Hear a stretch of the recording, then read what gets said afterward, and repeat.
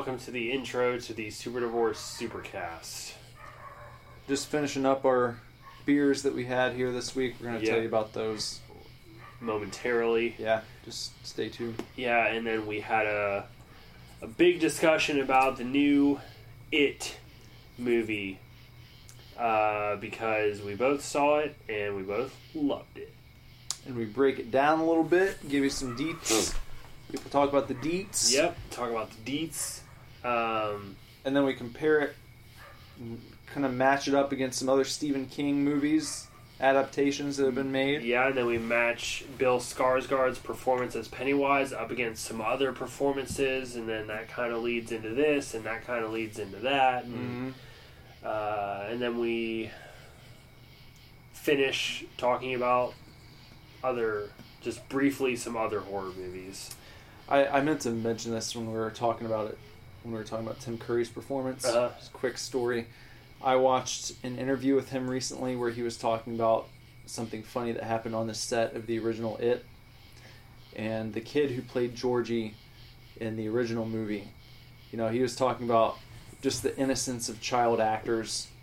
Have you seen this? Yeah, I saw this interview. Yeah. The one where he's at, Canadian Comic-Con or some Toronto Comic-Con. Yeah. And he's, sitting on stage in the wheelchair. Yeah. Yes, I've seen that a couple times, actually. I watch it every time I scroll past it on Facebook. Yeah. But go ahead and tell it anyways for our listeners, but I love this. Yeah, but he's talking about what it's like working with child actors and how innocent they are, and he's like, well, if you've seen the movie or you've even seen maybe the trailer for the new one, Georgie's talking to Pennywise, and Pennywise is down in the sewer, and it ends with Pennywise grabbing the kid's arm, grabs Georgie's arm, and it's like when that happened when they were filming the original, the kid kind of in a very sincere manner looks at Tim as he's trying to do this performance as Pennywise. And he's like, Tim. He's like, yeah. You're scaring me. Yeah. it's like yeah. Well, that's what I'm supposed to be doing. That's exactly it, So it's But I had no idea until I watched that interview that Tim Curry had suffered a stroke. I didn't either. No idea. It was a few days ago. Yeah. But it I guess it answered a question where I was wondering what he's been up to. And it happened in 2012, I guess. Yeah, I was like, damn. But he was in the new Rocky Horror Picture Show, the remake. He was the guy in the chair. He sat in the chair. Mm-hmm. Yeah, I don't know. And he's doing well enough. I think, I read that he said that his humorous outlook has helped him through his tough times. Yeah. His thoughts had a lot to do with him being able to recover from it. And, that's good. So. Yeah, but thoughts to Tim Curry because he's amazing. He's awesome. Yeah. And I had no idea. I saw him and I was like, wow. Mm-hmm. You just... And I said this to my mom, and I was like, yeah, everybody ages the same. I get it. But you just don't always expect to see celebrities in a wheelchair in their old age. Yeah. I know he's old, but how many celebrities are in their 80s and 90s? Yeah. Stan Lee is in his freaking mid-90s, and he's still just, walking around appearing at conventions. And it's it was, watching that interview, it was shocking. I was like, oh my God, what happened to Tim Curry? Yeah, yeah. But, yeah. Such a great actor, such a great guy. It was a similar thing when Gene Wilder passed away. It was he had Alzheimer's. Yeah, and it's you just don't... He just drifted out of the spotlight, and they didn't really talk about it. Yeah. And then he died, and it was he'd been diagnosed with this years ago, but we didn't, go out there with it. It's fair enough. Yeah, I mean, I'm glad they didn't go out there with it. That's nice to I feel it's just one more thing where people would be you'd have paparazzi trying to show up at his house. So let's get a picture of Gene Wilder with Alzheimer's. Yeah. It's best to just say you've retired or something, and it's like people forget about you, and then this news comes out, and it's like, oh, okay, well, that makes sense. Yeah. So, anyway, enjoy this episode. While you're enjoying this episode, please check us out all over the internet. You can start at www.superdivorceme.com. That is our mother base, where you can pretty much link to like everything we provide for you, and it's a lot, and I'm going to tell you. You can find us on Facebook at superdivorce or .com/superdivorce, whatever. Twitter at superdivorce, Instagram at superdivorceband. By the way, speaking of that, the guy who plays the killer in The Strangers, there's two girls and a guy. Yeah. The guy follows us on Facebook. Oh, that's cool. And I think he's subscribed to our YouTube channel. So nice. Thumbs up for that. Yeah. His name's Kip Weeks. Shout out to Kip Weeks if you ever hear this. What up, Kip? You can also check us out on YouTube. Just search Super Divorce, find our channel. Please subscribe to our channel. We got a new video up there for our first single, The Predator. Yep. We also offer Super Divorce Gets Beer every week. Mm-hmm. Every 2 weeks we offer Momster movies. And then you can also check out some of our older videos from when we were much more multimedia active. And we're going to be getting back into that. Yeah. However, Super Scary is going to be returning for 1 week in October. Yeah. So get ready for that. That's going to be a lot of fun. We're probably going to have to start filming that soon. We will. Very soon. If you want to follow Nicholas anywhere on social media, just go to like whatever platform you're on and type in at Nicholas Villars and see if he's there. If he is, follow him, add him, whatever. He'll add you back. If you're on Steam, and you want to add me and play some games, if you want to play Lawbreakers with me, because I'm playing that a lot right now, look up Venom_Villars. Villars. Venom Villars. That's my Steam ID. So hit me up, man. Let's play some games. And if you want to follow me on the internet, your best bet is to find me on Instagram at BenderButt. I think I covered everything, so enjoy this episode, chefs. Enjoy. We are not getting a divorce. We are not getting a divorce. We are not getting a divorce.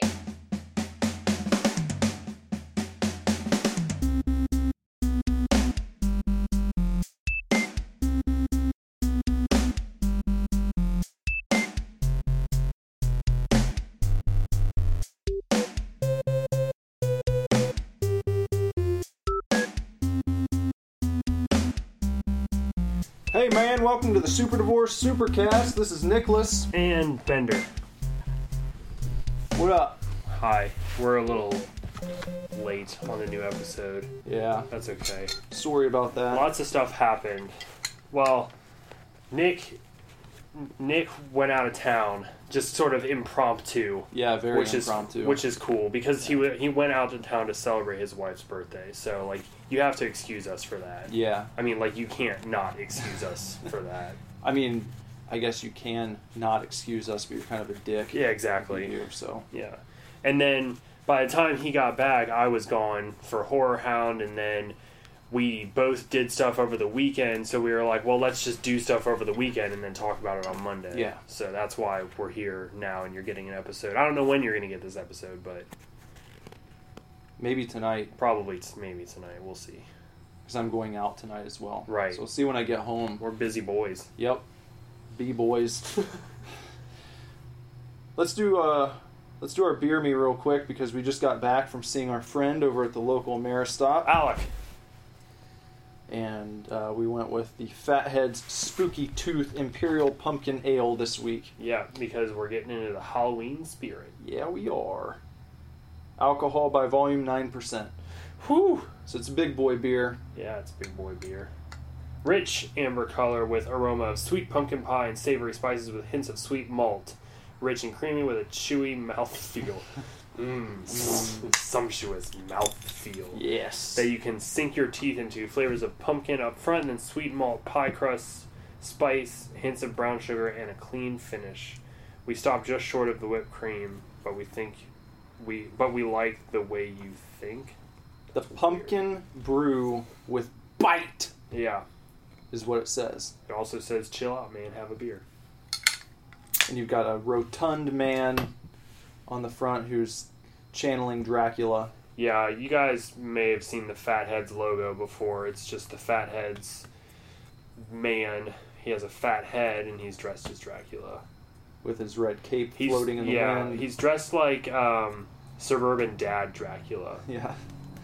With a moon, a spooky moon in the background, and some spider webs on the fat head's little pumpkin like brooch under his neck. Pumpkin brooch. And then a nice dark orange and light orange mix surrounding the Fatheads logo on the rest of the label with some white spider webs. So now that you've got a good image in your mind, cheers. Cheers.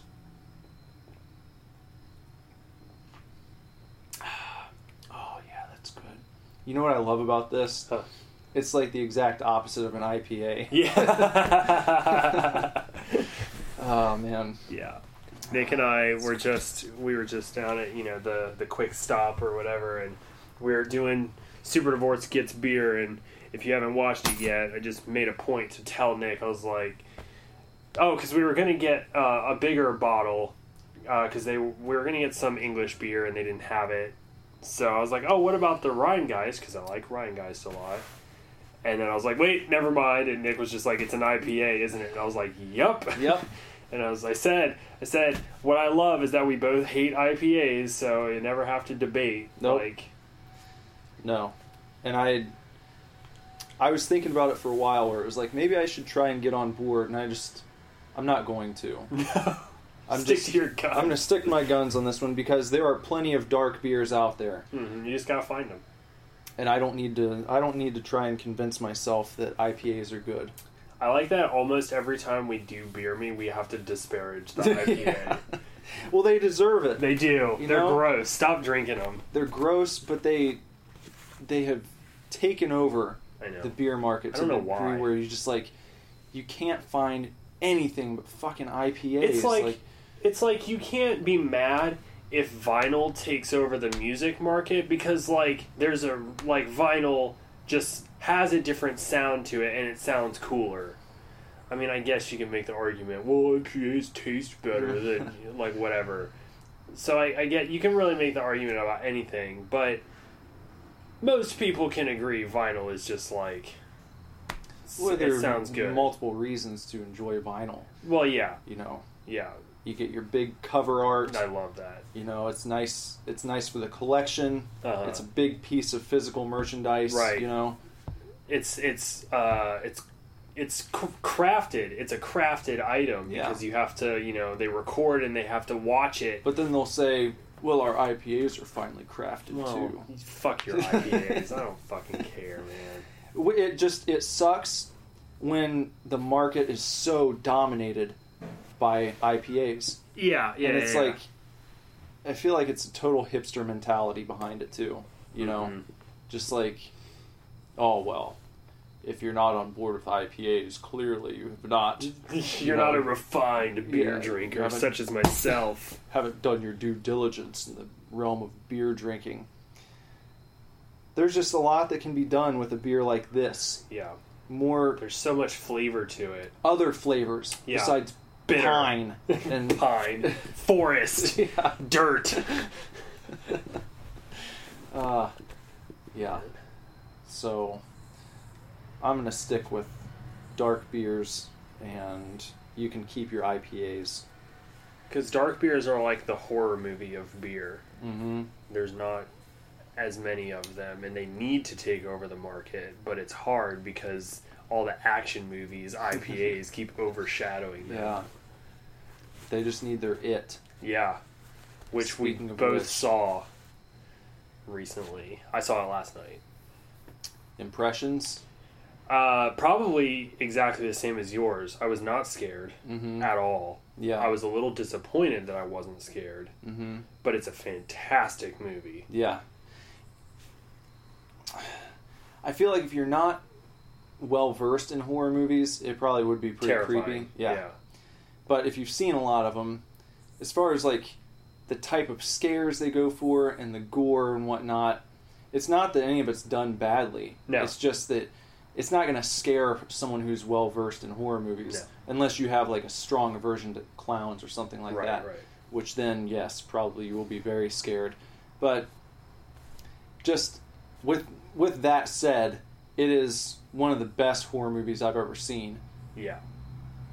And it didn't need to scare me to do that. No. It's almost like it goes into this realm of like, I don't know.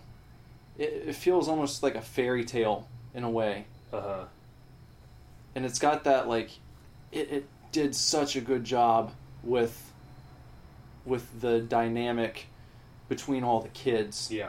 That was perfect. Yeah. That was like 100% nailed it, old school kids going out and having an adventure. Mm-hmm. I mean, it's just like, and it blew me away how far they went with it without watering it down. Yeah. You know? Just the way that they talk to each other and you know, they didn't pull any punches, you know. I was really happy with that aspect of it. Yeah. Coming from the era where you know, have movies like Monster Squad and Goonies and even E.T. Stand By Me. Yeah. It's like they didn't make these kids stupid or soft. Right. It's like this is what it was like. This is what I remember being. This is what it was like when I was a kid. That's how we talked to each other, you know? It's just, yeah, so that aspect of it is just perfect in my opinion. Yeah, I think there can be a fine line between like getting it right and then just like having kids have certain types of dialogue just like for the sake of it or whatever. But I think you either have to commit fully like that movie, but if you try to give kids adult dialogue and then don't let them cuss or something like that, I can't think of like a specific movie example, but I feel like it's around there. Like you try to write a more mature role for kids, but then they don't cuss or talk about sex or anything. Mm-hmm. It doesn't come off right. Right. But in this movie, they don't even say it that much, but they say fuck a couple times. Yeah. And it's like, yeah, kids felt badass when they were going around saying that just around their friends. Yeah. You know? And so it makes sense that they would do that. Or like the first time you see them walking through the hall and they're talking about snipping the tip of a dick off. You know? Yeah. And it's just like, that's what you talk about when you're 12 years old and you're a boy. And I've seen some people criticize that, but I'm comparing it to my own experience as a kid, and nothing is off about it. Right. Like, literally, I remember, you know, it was like with a different tone, but than you'd have when you were in high school or whatever. But, you know, I knew what jerking off was. You call someone a jerk off, or like you make fun of some kid. Oh, you're gonna go home and masturbate all day, you know? And you're saying that shit, or you hear people saying it when you're in like. I remember hearing that kind of stuff in 5th grade. You know, it's not like kids are completely innocent up until they hit the age where everyone thinks they should be allowed to start saying these things. It's like they're talking that way and they're thinking about these things way before it's appropriate for them to do so. And so they put that in the movie, and I think it just gave it a sort of air of authenticity. Oh yeah, that it would not have had otherwise. Yeah, that's one of the things my mom said when we were talking about it, is that she really was able to get on board with like everything that was happening. Mm-hmm. Like that's good. That's the point, because you can't get on board with the original movie. Yeah, it's difficult to like relate to that. But the new one is amazing. It's just absolutely incredible. I enjoyed Skarsgård's performance, but I think I was really more blown away by the kids. Mm-hmm. I think I might have said it on the cast, but I think this movie had a lot to, as like poorly as it aged, this one had a lot to live up to, considering the old one, like, because the kids portion is the better portion of the film. Yeah. So it had a lot to live up to, and it definitely exceeded that. And then I think the second half with the adults has a lot to improve on. Yeah. Because the adult half of the original film is just terrible. Mm-hmm. So I think they're really going to need the right actors and the right type of fear, because you can't... I mean, they'll go along with the book, I'm sure, but you can't use the same type of fear on kids that you can on adults. Right. Or else it comes across wrong. I think that's part of the issue with the old movie. Mm-hmm. Is that Pennywise is still sort of scaring them in the same way. Yeah. I mean, you'd think that you have to change it up a little bit because they've already dealt with that. Mm-hmm. You know, they've already faced that iteration of it. So. Right. So you have to change it up. I haven't read the book, so I don't know what happens during the adult portion of the story. Yeah.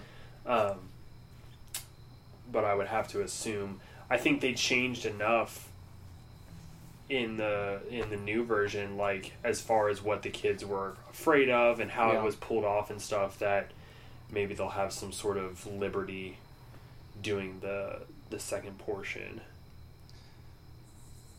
Yeah, it's interesting that when you think about the original movie, I think you're automatically drawn to think about Tim Curry's performance. Uh-huh. And like you said, with this one, though Skarsgård, I think, did an amazing job. I thought it was really cool. Yeah.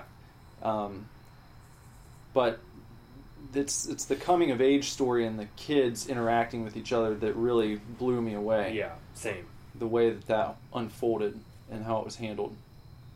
And so it's like Pennywise did his job in the movie, I think. But the way that the level of acting and the way that it was written for the kids,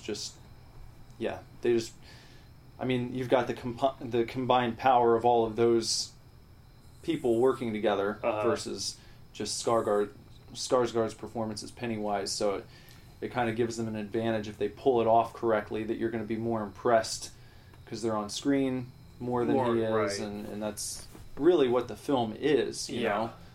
The trailer and the lead up to it, everyone's just thinking about Pennywise. You go and watch it, and that's almost, I don't want to say a side piece, but it's definitely not what I walked out thinking about the most. Right.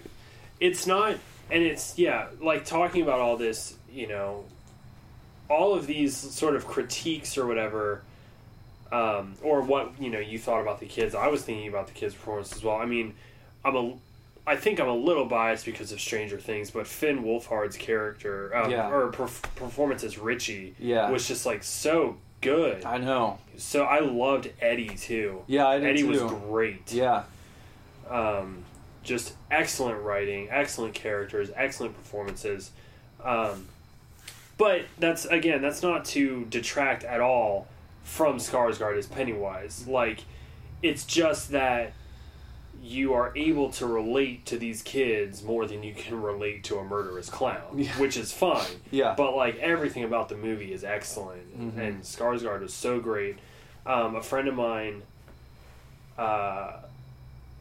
my convention friend Corey, Vile Consumption, that does the comic book horror mashup artwork, he had seen it Thursday, and I was talking to him on Friday at Horror Hound, and he told me that, did you notice when Georgie is talking to Pennywise in the sewer, okay, and I think it's right after he does the whole popcorn thing, he kind of, like, trails off, and, like, starts to drool a little bit. Yeah. Did you notice one of his eyes kind of, like, drift to the side a little bit? I noticed that, like, a few times. Okay. Yeah. So throughout the movie, his eyes just sort of drift apart. Yeah. Corey told me that the team, or whatever, like, the people making the movie, wanted that to happen, And then they were like, we'll just, we'll CGI it or whatever. Yeah. And Skarsgård was like, oh, no, like, let me figure out how to do that. And so anytime Pennywise's eyes, like, sort of drift apart, that's Bill Skarsgård actually doing it. Wow. Which is fucking terrifying. Yeah.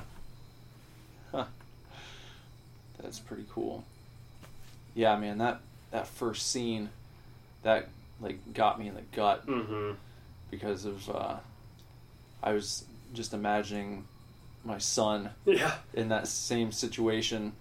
It's so, like, gut-wrenching to see, Georgie, this little innocent kid, and he's, like, having fun at a point, right?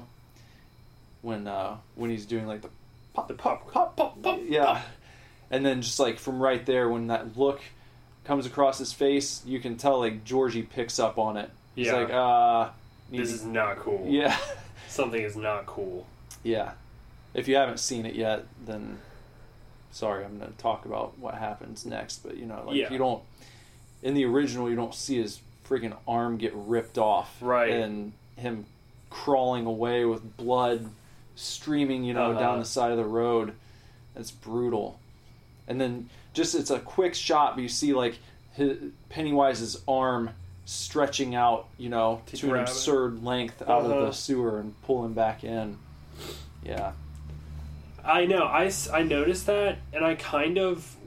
Part of me wished that scene would have been more defined, where, like, his arm... It would have been more defined if his arm stretching, like, abnormally. Yeah. But then I was, like, really glad that it didn't, because it gives you that thought, like, wait, how far did he really reach? Yeah. Did he stretch his arm out, or was Georgie kind of close, or like what happened there? Right. And it makes it scarier. Like it was fantastic. I loved when he, like, pops out of the projection screen. Yeah. It has that ridiculous look on his face. I made it my cover photo. Like, it's so badass. And he's, like, huge. Yeah. It's a really cool scene. Mm-hmm. Yeah. So I took the whole family to see it, which was absolutely fantastic, and sat next to my mom because we were gonna do monster movies about it, and it was so funny because I just sat there pretty much exactly how I am now. We had reclining seats, so it was, like, reclined about halfway, not all the way. And then, like, had one leg, sitting like a gentleman. Yeah. And then I was just, like thumbing my beard as gentlemen do.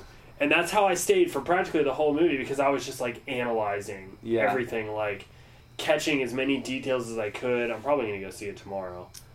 My mom was just, like, absolutely terrified the whole time. She was in fetal position for, like, most of the movie. She hit me a couple times. Mm-hmm. She did not like... she had to hold my hand, or she tried to hold my hand. I mean, I let her, but she was very much, like, all over the place. She did not like when the kids were fighting Pennywise in the house on Neibold Street. Oh, yeah. She did not like that. That was a great segment. So good. There was a lot that, well, I mean, there was enough to sort of analyze there. Not to sound pretentious about it. That's just, like, that's another thing I was really impressed with, is I was thinking about all the, like, parallels to sort of these archetypal mythological concepts and whatnot, and it's not like you have to look too deeply to find this stuff, so I'm not saying this is, like, any scholarly type of examination, but just I think it's a great story, because of, the message clearly is about facing your fears. It's very obvious. But sort of the little instances that happen throughout the movie, like when they're in that house, I thought it was well, there's something to be said for when they're looking at the doors, and it's, like, not scary at all. what was it? Scary, very scary. And then they choose the not scary at all. And it's like, well, that's a mistake. That's the exact opposite of what you should do in life, you know? Because then they end up finding something scary in there anyway. Right. In their attempts to avoid facing their fears, they get it, you know, but they're not prepared for it because they are expecting something not scary at all through that door. You know, they should have picked the scariest one, you know, because then they're in control and they're facing it, you know, and that's what happens, you know, anytime you have to deal with something. I feel like it's better to go in there of your own volition as opposed to trying to tiptoe around something and then you're blindsided and then you end up having to face it anyway, but you weren't prepared for it. Yeah. You know, that was a pretty cool scene, I thought. And then also how it's, you know, when they go back in, like that disturbs Pennywise and he's not even there in the same room with them, but like there's a disturbance there. It's like someone else facing their fear can have a positive impact on your experience of fear too. Even if it's completely separated, you know, that might come back around somehow and help you. So it's like, I think it speaks to the importance not only of facing your fears for yourself, but also how it might have an impact on someone else, you know. Yeah. You doing your best can kind of have a ripple effect and embolden other people, even if you're not necessarily aware of it right at the moment. So but there's a lot of stuff like that throughout the movie that I just loved. That's why I want to watch it. Like, immediately I wanted to watch it again. I do too.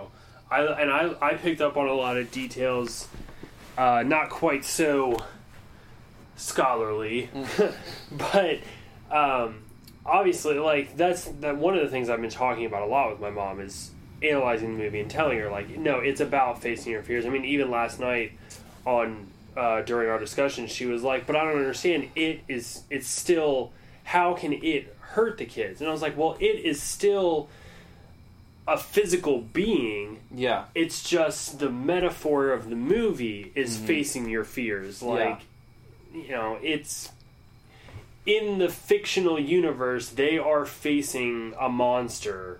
But the point of the story is that, you know, you shouldn't, don't forget the past because you'll be doomed to repeat it, and B, face your fears and overcome them. Like, that's the whole deal. But I loved that anytime Pennywise bled, it floated upwards. I thought that was incredible. I loved, like, the opening scene where the camera's just, like, coming through the tunnel and it spins out the tunnel. I thought was just, like, great. Yeah. The scary, or not scary and all that stuff I thought was genius. When the balloon is coming towards the one bully in the sewer and then it, like, spins around and says, I heart dairy. Yeah. And then pops. Like, I thought it was so cool. I just loved all the little stuff like that. Yeah. The television sets, I thought were genius. How, the first time I think is when they talk about finding, it's after the garage. Possibly. I'm going to watch it again. But I think it's after the garage when they're talking about going into the sewers. Bev goes home, and the TV is just like, let's all go play in the sewers. Yeah, like, that's such a great idea, and all that kind of stuff. Yeah. And then later when Henry goes to, like, kill his dad, and the TV is just like, if you kill your dad, like, everything will be great. Yeah. Like, just kill him, and all that kind of stuff. Yeah. I loved that. Yeah, that was cool. I'm really glad they decided to move it into the 80s, too. You know, I thought the setting was perfect. Yeah. And it was pretty cool. I read that, you know, because I haven't read the book and it's been a while since I've seen the movie, but I remember that it was set in, like, I think the 50s. Right, I believe the original. So. But, like, the time between, like, when the original was made, the present day, basically, the time between the flashback and the present day when the movie first came out, like the old one, is the same time between the the flashback in the present day and the new film. So like, when the original came out and you flash back to the 50s, however much time elapsed between there is the same now between like the kids section and where they're going to be when they come back and do the adult section. Yeah, that's what they talk about. One of the things is that it came out in 1990, I think, and in the book, Pennywise, so to speak, appears every 27 years. And so 27 years after the first movie came out, now they're coming out with another one. Yeah. Pennywise is coming back. It's just really cool. Yeah.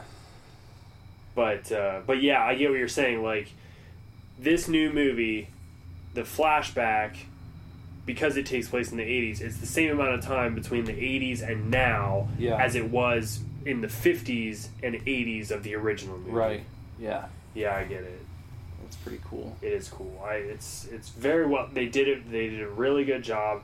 The biggest opening weekend for a horror movie ever. I know. I read that.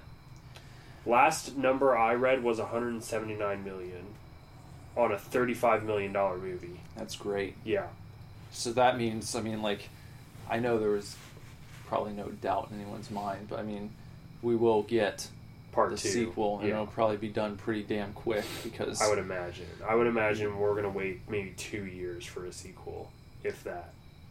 I hope they release it around the same time, too. It seems to have worked out very well for them in a time that is generally pretty dead. People are but I think they released it at a time where like people are sort of like getting into the Halloween. Yeah, it's like the precursor. It's early September. Yeah, weather's starting to change. It's kind of like okay, and it's one that I can easily go back and see at least probably two. Yeah, at least two more times. Yeah, I agree. I'm probably going to go tomorrow. And then I'd like to see it maybe one more time in theaters. It's excellent. Yeah. The more we talk about it, the more I'm excited to see it again. Mm-hmm. That doesn't happen very often. It's like a lot of movies are good, but it's like, okay, well, I've seen it. I saw it. Yeah. It's good. But this is like, I want to go back and see what I missed, Yeah. And zero in on that stuff because I feel like it's just there's so much there to unpack. Mm-hmm. And I'm going to be interested to see how some people might think this is blasphemous to even bring up, but like, is this the best Stephen King adaptation ever? Is it better than The Shining? I would watch this movie. I can tell you right off the bat, I will watch this movie many more times than I'll ever watch The Shining in the rest of my life. Yeah, but here's the thing about that, and I totally agree with you. My take, though, on The Shining is that I haven't read King's books. I'm not a big reader of horror. I don't know. I want to see it. Yeah. It's not too difficult. It's just like it does not give me the same satisfaction imagining what's happening than watching it. If we agreed to do a Super Divorce book club, we'll start would you do it? Yeah. Before the next one comes out, I think it would be cool to read the book. Went through it. It's so hard. I tried to read it one time. I think I was too young because I was just like, "What the fuck is this about?" Maybe we could just commit to however many chapters per week we need to do to get through it reasonably to. Right. Have it read for the next... Because it's a fucking long book. It is. Over 1,000 pages, I think. But anyway, what were you saying is on The Shining? The Shining, everybody loves, The Shining as a King adaptation. It's such a good movie. Jack Nicholson is incredible, blah, blah, blah. The thing about The Shining is that The Shining is a great movie because Stanley Kubrick directed it. I honestly don't think... I believe I've heard, or seen rather, that King has said his TV adaptation, which there was a rash of them. It was It, and then they did The Shining and, a couple other movies. Yeah. Were all adapted for TV. The TV adaptation is closer to the book. Yeah, I've heard that. I've also heard that the TV adaptation is terrible. Yeah. So it's like, okay, if that's the case, The Shining is good because it's a Stanley Kubrick movie, not necessarily because it's a Stephen King novel. Right. So, when ranking Stephen King movies, not that I've seen many, I almost exclude The Shining from that because I'm like, well, I like it, but not because it's Stephen King. Mm-hmm. I like it because it's Stanley Kubrick. But do you think it's possible to have them go head to head and have people... Because I feel like it's a sacred cow, The Shining. It's one of those things where like people worship it.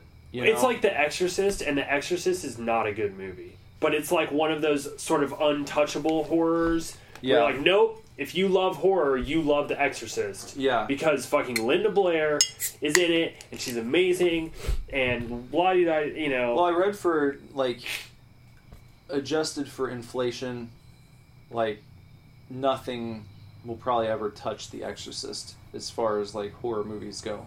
Really? Because I think it made, adjusted for inflation, over $1 billion at the box office. Well, and that it's is... like, even if it does really well, I have a hard time believing it's going to go over $1 billion.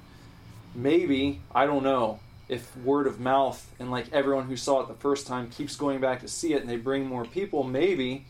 But that's been like an untouchable record that people are saying is never going to be broken because it was like such a cultural thing, and I think it was so far outside of what people were used to seeing, especially on a mainstream stage at that point. The shock value of it was just like through the roof because, right, you know, which, like, I can agree with the time the movie came out. Like I imagine it would have been just insane. Yeah. But when you go back and watch it now, I've watched it I think twice, and I just don't like. I just think it's. I've still never seen it. I think it's boring. I think it drags a little bit. I was always afraid to watch it as a kid because like, well, I imagine the idea of possession always freaked me out when I was little. So it was like one time in my life, I don't know when it was. One time in my life, I heard somebody say, if you believe in possession, you invite possession to happen to you. Uh-huh. And I stopped believing that it was possible at that point. It's a good strategy. Like, I heard that and I was like, oh, so I can't get possessed then because it's not real. Yeah. And that's... Now I just, like, watch possession movies and I'm just like, this is ridiculous. There you go. They're going to stay away from you. Yeah, exactly. I don't know. Exorcist is one of those movies that I feel like I need to return to. Yeah, maybe we can watch it together and do a Is it? It's an '80s movie, isn't it? Or is it a '70s? Late '70s. It might be '70s. I don't know. Yeah. I don't know. I can't remember where I was going with that. Well, The Shining. Okay, so The Shining is kind of untouchable. Exorcist untouchable. Yeah. I think if you were to put the 2017 It up against The Shining, yes, I would watch It more than The Shining. And how many people would say the same thing? I feel like a lot of people would. Yeah. So it's just a more entertaining movie. But does that mean... You know, but is that fair to say? Because I do think that movie making has changed over all that time. Mm-hmm. So, has The Shining... You know, really the argument is, has The Shining aged well enough to go up against 2017's It? Mm-hmm. I don't know. I feel like those would easily be, and maybe some people would make an argument for Carrie, because that's another... I forgot Carrie was a King movie. I do enjoy Carrie. Both Carrie movies are good. The remake is mostly good because it's basically a shot for shot. Yeah. More or less. So if you put Carrie and The Shining and the 2017 It up for best Stephen King adaptation of all time, like, it's been a while since I've seen Carrie or The Shining, so I'd have to go back and give them a serious watch.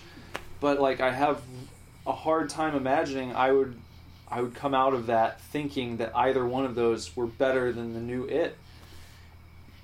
it was just like so well done. Yeah. And it didn't, like, the great thing about it is that it didn't have to scare me for me to consider it one of the best horror movies I've ever seen. Yeah. And the only criticism I've seen from, like, you know, like some horror groups I'm a part of on Facebook, is like people will be like, oh, well, they try to do too many cheap jump scares. That seems to be a big problem with people now. Mm-hmm. Like, if you do, like, any jump scares, people, like, anyone who considers themselves, like, horror hipsters get pissy about jump scares. Yeah. But it's like, that's part of the horror tradition. There's always going to be, that's just fucking part of the genre, man. Like, that's literally exactly what, there's a, I would say, relatively popular artist that I'm friends with on Facebook. He does a lot of Scream Factory covers. And he posts very intuitive opinions a lot of times about movies. Like, real big movie buff. Anyways, literally today just posted a status. He was like, stop getting butthurt about jump scares in horror movies. Yeah. Because it's just... It's a part of horror culture. Yeah. Like, haunted houses are wholly based around the jump scare. I feel like bringing it into a musical perspective, it'd be like people getting pissed off about solos in metal songs. Yeah. You know? There's too many solos on this metal album. Yeah. It's like that's part of it. Yeah, that's part of the tradition. That's the deal. Yeah. You write a song, and at a certain point after the second chorus, you fucking solo. Like, that's the formula. Oh, shit, that's fucking badass. Yeah, every time. The same way when you're watching a horror movie, you're expecting at some point to, you know, when someone turns a corner and there's something there they didn't expect, and there's like a loud orchestral, you know, boom. Sound. Yeah, like, boom, it's just every like, time. Why, like, do you have to be so fucking just combative towards these staples of the genre because you think you're so far above it somehow? Like, do you complain about a survivor girl in a slasher movie? Yeah. You know? Or do you complain about, like, I don't know, a shambling zombie, you know? Like, these zombies are shambling way too slow. Mm-hmm. Like, no, you just complain about the jump scares, but that's a standard. That is something that is expected out of a horror movie. The only thing I will sort of feed into that criticism is that I feel like every jump scare in the movie was predictable. Like, they didn't... They got me at least one time, and I can't remember what it was, but I remember doing a little jolt. See, I was expecting that because Annabelle Creation got me one time. And my mom can attest to this, I did not jump throughout the whole movie. Yeah. I just expected it, you know. And again, like, I can understand if somebody wants to make that criticism, but I am not necessarily making that criticism because, like, it's fine. And like, my mom was terrified, so... Right. And you have to understand, not everyone seeing this movie is a horror buff. Right. I've seen so many horror movies. Like, so you get used to it. That it followed a formula. Fine. I want it to. Yeah. I want there to be a formula. Because the formula is proven. Yeah. There's a reason they do it. Yeah. It's going to get the normies, so to speak. Every time. Yeah. Every time somebody goes up to a medicine cabinet in a goddamn horror movie and opens it up and then shuts the door, I'm expecting there to be something behind them. Exactly. Every single time. Yeah. When there's not, fine. Like, it's almost like its own surprise. Right. For the aficionado. Yeah. Where it's like, oh, well, they didn't do it that time. I wonder when they're going to. Sometimes it doesn't happen. Yeah. And you're like, ooh, what's happening really? now? Oh, really? You know? Yeah. But it wasn't overdone by any means. No. In my opinion. You know?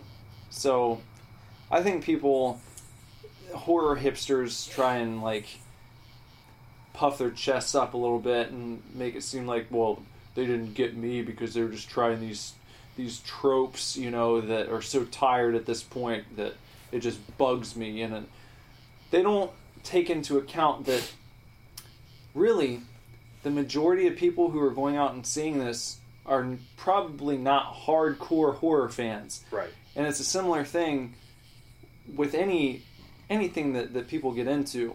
When you get into like a super fan territory, who like are really familiar with the terrain of like whatever genre it is, they see certain things and almost offends them because they're so used to it. Yeah. To the average viewer, though, who these film companies, production companies, writers, directors, they're not necessarily writing for just the niche market because they know that... Not even a little bit. That's not where all the money's coming from, you know? Well, they've got to get support from people outside of that group, too. Because the more support you get from people outside of the group, the more goddamn horror movies get made. Right.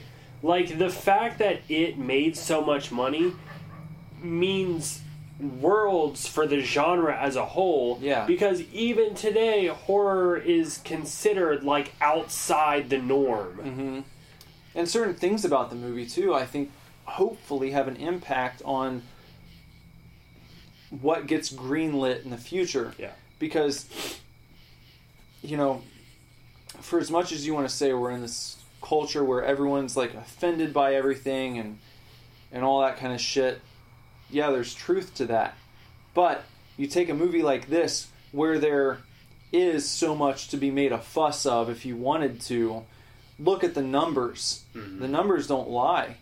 People want to see kids acting like kids in real life and doing the type of things and talking to each other the way they talk to each other. It gives me hope that maybe we're going to get like a new wave of like awesome kid movies where you'll have something like for this generation of children growing up that isn't going to be completely watered down, and they'll get their own Goonies and they'll get their own E.T. and their own Monster Squad and their own The Gate and all these other things where there's like some edge to it. Right. And it's not like dumbed down because they're kids. Little, you know. It's still reflecting what it's like to be that age in a real life scenario.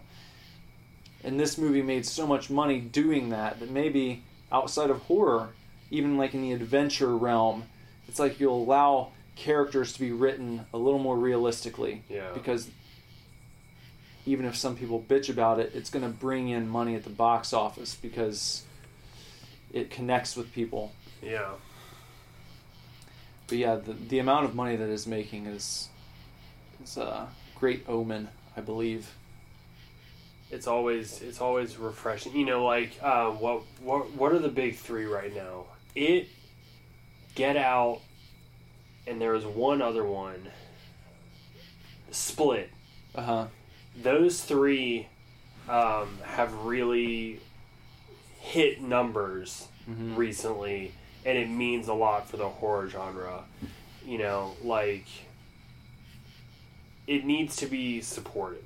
Mm-hmm. Like more than any other genre out there, because despite the fact that horror is the highest grossing genre of movies like out there, period, it's still just considered this sort of fringe genre. Yeah. Nobody is ever going to consider Bill Skarsgård as a best actor for the Oscars.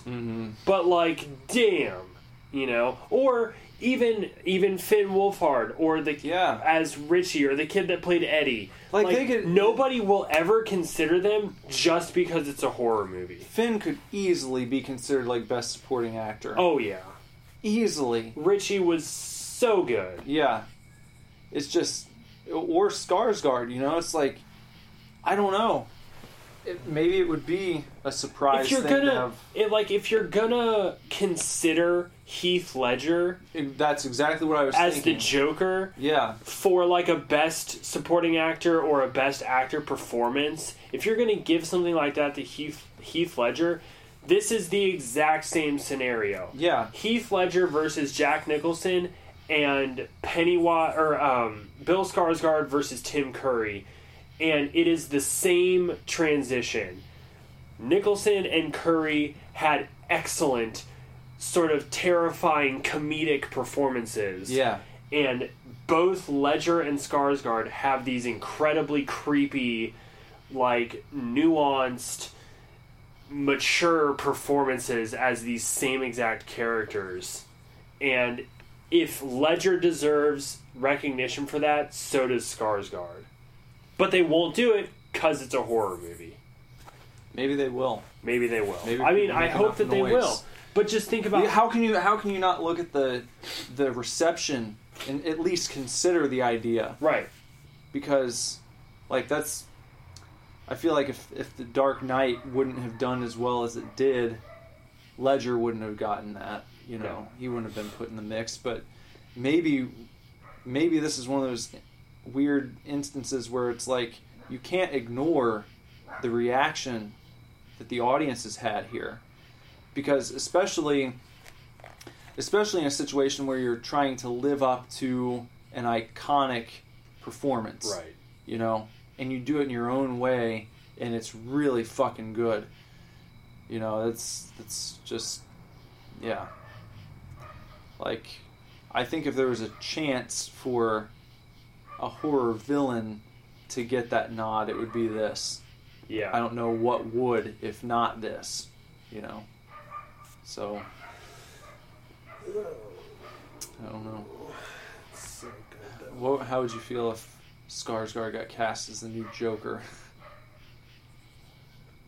I think he could probably do it. He could probably do it better than Leto. Oh, God. I could do it better than Leto. Yeah. Like anyone could. Ah, that was dreadful. Ugh. Disgusting. Yeah, I mean, unfortunately, I think literally his, like, facial structure places him in the same era of Joker as Leto portrayed.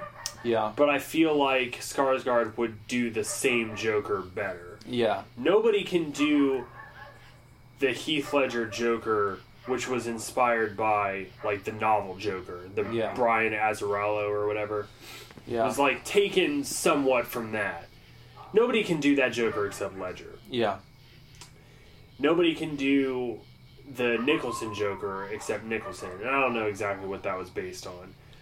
But there's this weird parallel, because thinking about this makes me, like, imagine it, and it's like, man, I could totally see, like, 1988 Tim Curry being a badass Joker. Because, well, it's a similar character, right? You know, yeah, like Pennywise it is. In some ways. Especially Curry's performance as Pennywise, you could have almost done the exact same thing in Joker makeup, and it would have been fine. Yeah. So it's like a good Joker, or a good Pennywise would make a good Joker. Uh-huh. And a good Joker might make a good Pennywise. Imagine Jack Nicholson. Well, yeah. Well, he's not a good Joker. No, he's not. Yeah, imagine Nicholson as Pennywise. I think he could have, had he been cast in the TV movie, I think he could have done it. Yeah. And Leto, or not Leto. Ledger. You know, Ledger could have done about the same thing. Probably. I mean, you know, you would imagine, considering his Joker performance. Yeah. Every time I talk about Heath Ledger as the Joker, I want to watch Dark Knight. Every time. It's so good. His performance is so excellent. Yeah. I cannot wait for it to come out on Blu-ray, because I will buy it right away and watch the shit out of it. I hope there's some cool special edition they do for it. Yeah, I'll buy it. Speaking of special editions, I just pre-ordered the Silent Night, Deadly Night special edition with the NECA figure from Scream Factory, because they were halfway sold out already. Of 2,000 units, they were half out. So I was just like, I guess I might as well. Because the more I think about it, the more I enjoyed that. I really enjoy that movie. Yeah. I mean, especially like the Super Scary we did.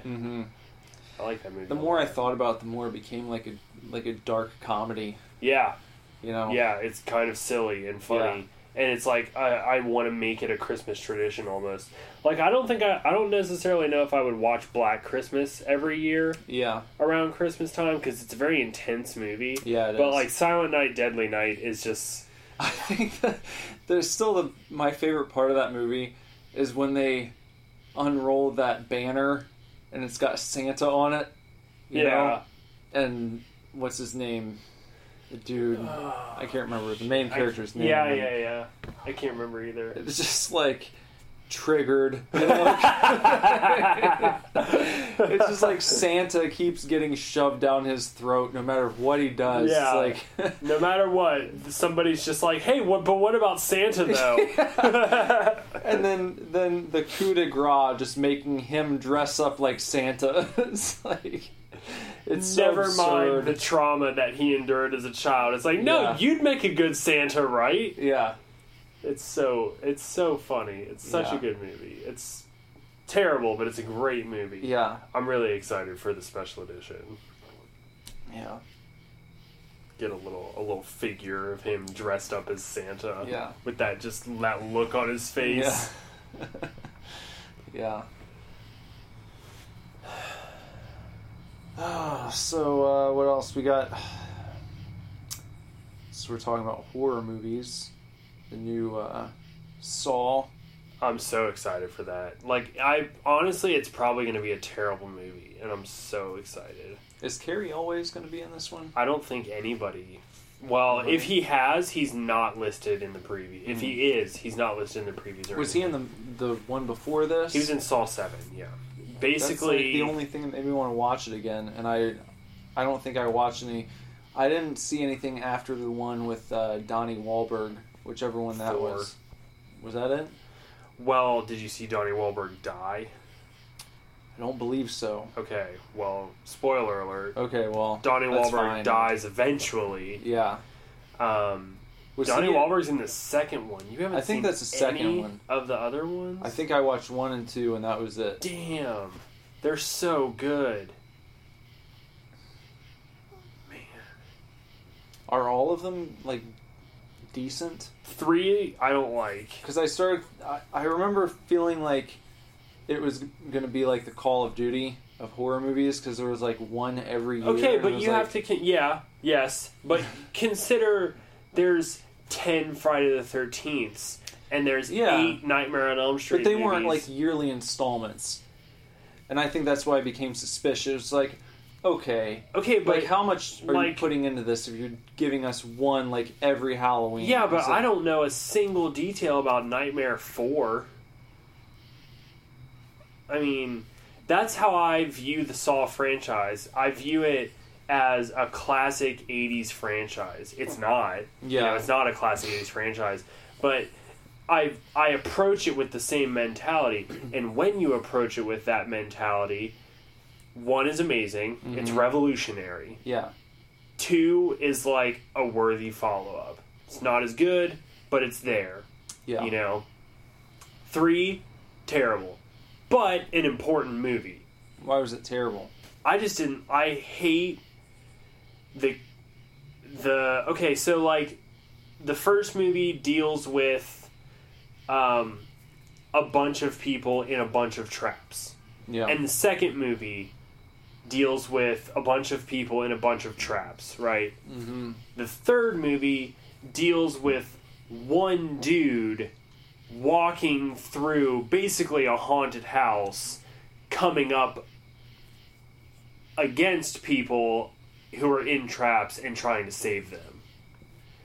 The third movie is just, I just don't like it. Okay. Like, you'll have to watch it. I just don't like it, but it's an important movie in the franchise overall. Okay. Because, like, important things happen in Saw 3. Mm-hmm. 4, I love. I thought it was really cool. Don't know why. I just thought it was really good.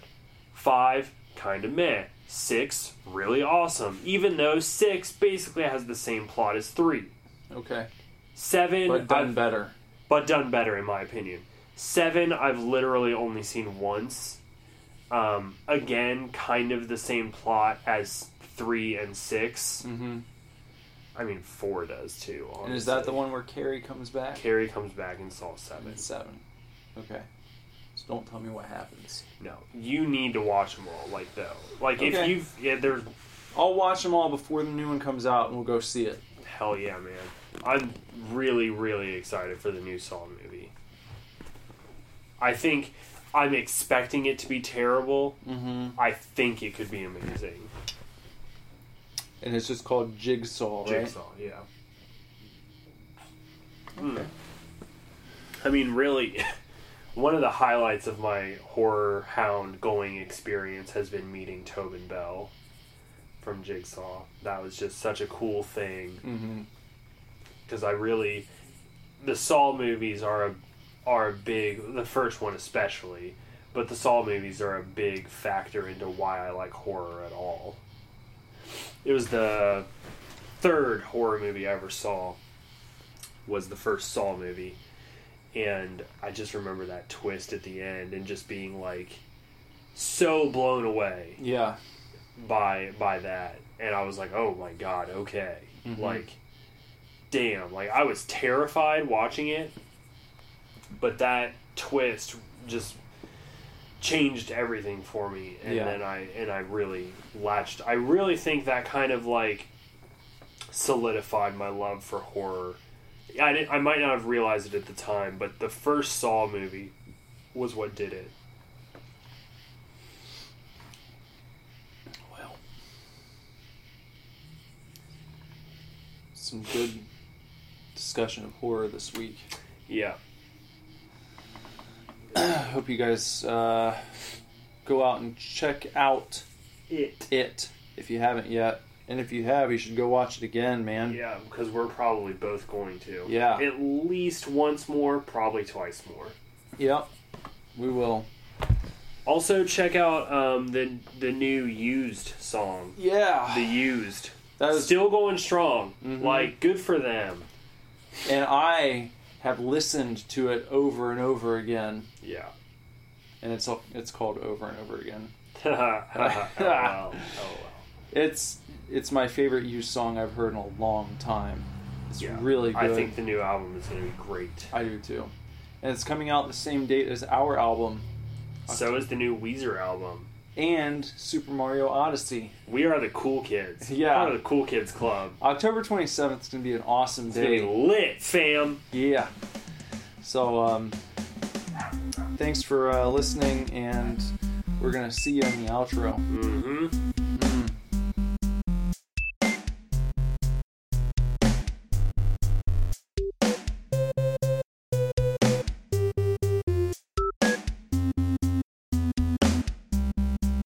Hope you guys enjoyed that. It was a long-ass intro.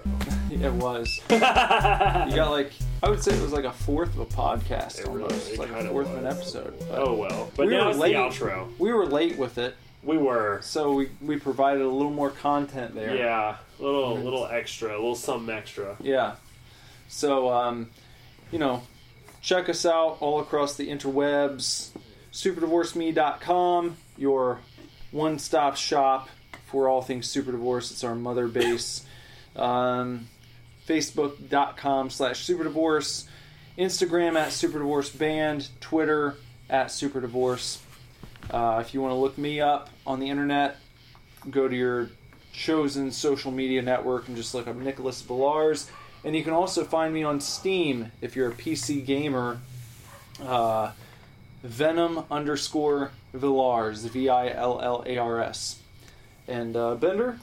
If you want to follow me on social media, your best bet is Instagram. You can find me on Instagram @BenderButt. That's about it, right? That's about it. We'll see you not next week. We'll see you later this week. Yeah, later this week, technically. Yeah. Well, not technically. Definitely. Yeah. So, hope you guys had fun hanging out with us. We'll be back next time. Bye, chefs. Bye, chefs. Super Divorce.